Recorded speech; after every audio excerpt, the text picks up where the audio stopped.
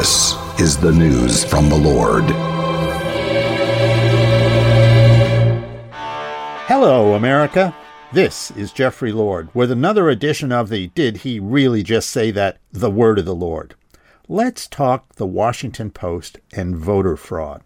I'll have more in a minute, but first, by now you've all heard me talk about MyPillow, and now Mike has done it again by introducing his new My Slippers. Mike has taken over 2 years to develop the slippers. They're designed to wear indoors and outdoors all day long, and I do. They're made with MyPillow foam and impact gel to help prevent fatigue, and they're made with quality leather suede. For a limited time, Mike is offering 40% off his new My Slippers. The My Slippers are so comfortable that you'll want to get some for the whole family. So go to MyPillow.com and click on the radio listener square and use promo code Jeff. You will also get deep discounts on all MyPillow products, including the Giza Dream bed sheets, the MyPillow mattress topper, and MyPillow towel sets. Or call 800-606-1043 and use promo code Jeff. Now, but of course, over there in the Washington Post, lefty columnist Greg Sargent is pushing the idea of perpetual voter fraud. He doesn't say it that way, of course. His headline was this: "The Trump threat may soon get worse. Here's the under-the-radar reason for it." The Trump threat? What is that? What is the Trump threat? Sargent cites potential Democratic losses of governorships in Pennsylvania, Wisconsin, and Michigan in the 2022 election. His concern, and I'm quoting from him here, his concern is that GOP governors in those states will be able to dramatically ramp up the anti-democratic tactics, unquote. Small d Democratic, I might add. And what does that mean? He says, quote, "Most obviously, that will mean ramped up voter suppression and other anti-majoritarian tactics. Indeed, as the Times notes, GOP lawmakers and candidates for governor in these places are pushing more such proposals, making these Democratic governors bulwarks against more deeply entrenched minority rule. But perhaps more important is what this means for the future election subversion," he writes. "In these states, Republicans are pushing various efforts to audit, quote-unquote, or quote-unquote, recount the 2020 voting, which should be seen," he says, "as dry runs for manufacturing pretexts for subverting future outcomes," unquote. Now, you see how the game is played here? And Sargent is far from alone in playing it. In the world of the American left, election integrity equals voter suppression and subverting future outcomes. Or in other words, the move is on by the left to steal elections in perpetuity with the support of the Washington Post. Let me recount again but a handful of reasons why the Republicans in my own state of Pennsylvania have every reason to audit the 2020 vote, not to mention be concerned for elections in 2022 and 2024. In the 2016, 2015, 2012, 2014, and 2008, and 1994, there were repeated examples of voter fraud, all seriously documented.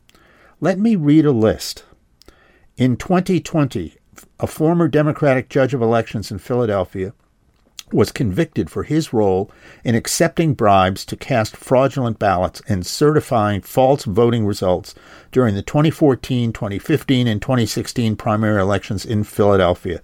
And that's from a statement by the United States Attorney for Eastern Pennsylvania, who got the indictment and conviction. That was in May.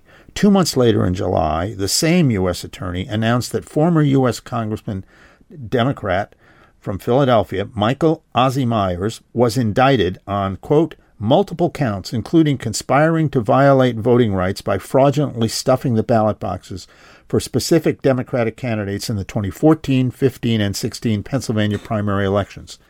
Bribery of an election official, falsification of records, voting more than once in federal elections, and obstruction of justice, unquote. The bribery charge, by the way, was about Myers paying the election judge to rig voting machines. In 2012, the Philadelphia Inquirer headlined this a few days after the Obama-Romney election. Quote, in 59 Philadelphia voting divisions, Mitt Romney got 0 votes, and the Inquirer says it's one thing for a Democratic presidential candidate to dominate a Democratic city like Philadelphia, but check out this head-spinning figure. In 59 voting divisions in the city, Mitt Romney received not 1 vote. 0. Zilch, unquote. Which is to say, this is, of course, a statistical impossibility without voter fraud. Then in 2008, there was this in October, in the middle of the Obama-McCain contest.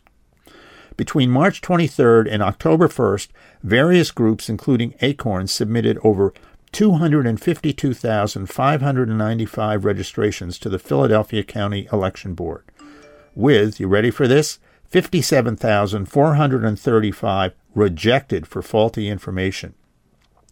This is a quote from the Republican chairman of the day of the Pennsylvania Republican Party. Most of these registrations were submitted by Acorn and rejected due to fake Social Security numbers, incorrect dates of birth, clearly fraudulent signatures, addresses that do not exist, and duplicate registrations. In one case, a man was registered to vote more than 15 times since the primary election, unquote. Voter fraud is no longer just a Philadelphia problem, said the state GOP chair, Rob Gleason, and he added that Acorn was targeting key counties across the state. Then there was this jewel of a voter fraud story from a 1994 special election for a Philadelphia seat in the Pennsylvania State Senate. The New York Times reported this, quote, saying Philadelphia's election system had collapsed under a massive scheme by Democrats to steal a state Senate election in November. A federal judge today took the rare step of invalidating the vote and ordered the seat filled by the Republican candidate. Judge Newcomer ruled that the Democratic campaign of William G. Stinson had stolen the election from Bruce S. Marks in North Philadelphia's 2nd Senatorial District through an elaborate fraud in which hundreds of residents were encouraged to vote by absentee ballot, even though they had no legal reason, like a physical disability or a scheduled trip outside the city, to do so. In other words, in Pennsylvania, voter fraud, which is genuine voter suppression, is as common in Pennsylvania as winter snow in Erie. And where is the recognition of this from the Washington Post and its columnist, Mr. Sargent? Nowhere to be found. Imagine that. You won't see a single reference to this sordid and repeated voter fraud in Pennsylvania by Sargent or the Post or anyone on the left. In other words, move along. Nothing to see here.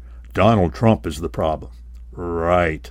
The hard fact of the matter here is that under the guise of fighting voter suppression, Democrats and their media allies are really supporting voter suppression, as those Pennsylvania elections of 2016, 15, 14, 12, 08, and 1994 illustrate, not to mention those 2 indictments in 2020, voter fraud is a regular feature with Democrats in Pennsylvania. The real question now is how to stop it, and the Post's Greg Sargent illustrates the answer exactly. Elect Republican governors to go along with a Republican governor.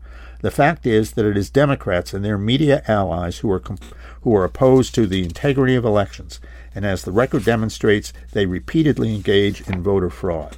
Republican governors can put a stop to this, as particularly when they've got a Republican legislature.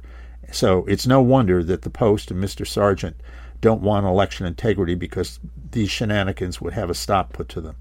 It's time, way, way past time, to put a stop to this anti-democratic election subversion and demand serious reform to bring about real election integrity. This is Jeffrey Lord. Stop by my website, thejeffreylord.com. Thanks for listening, and I'll see you next time.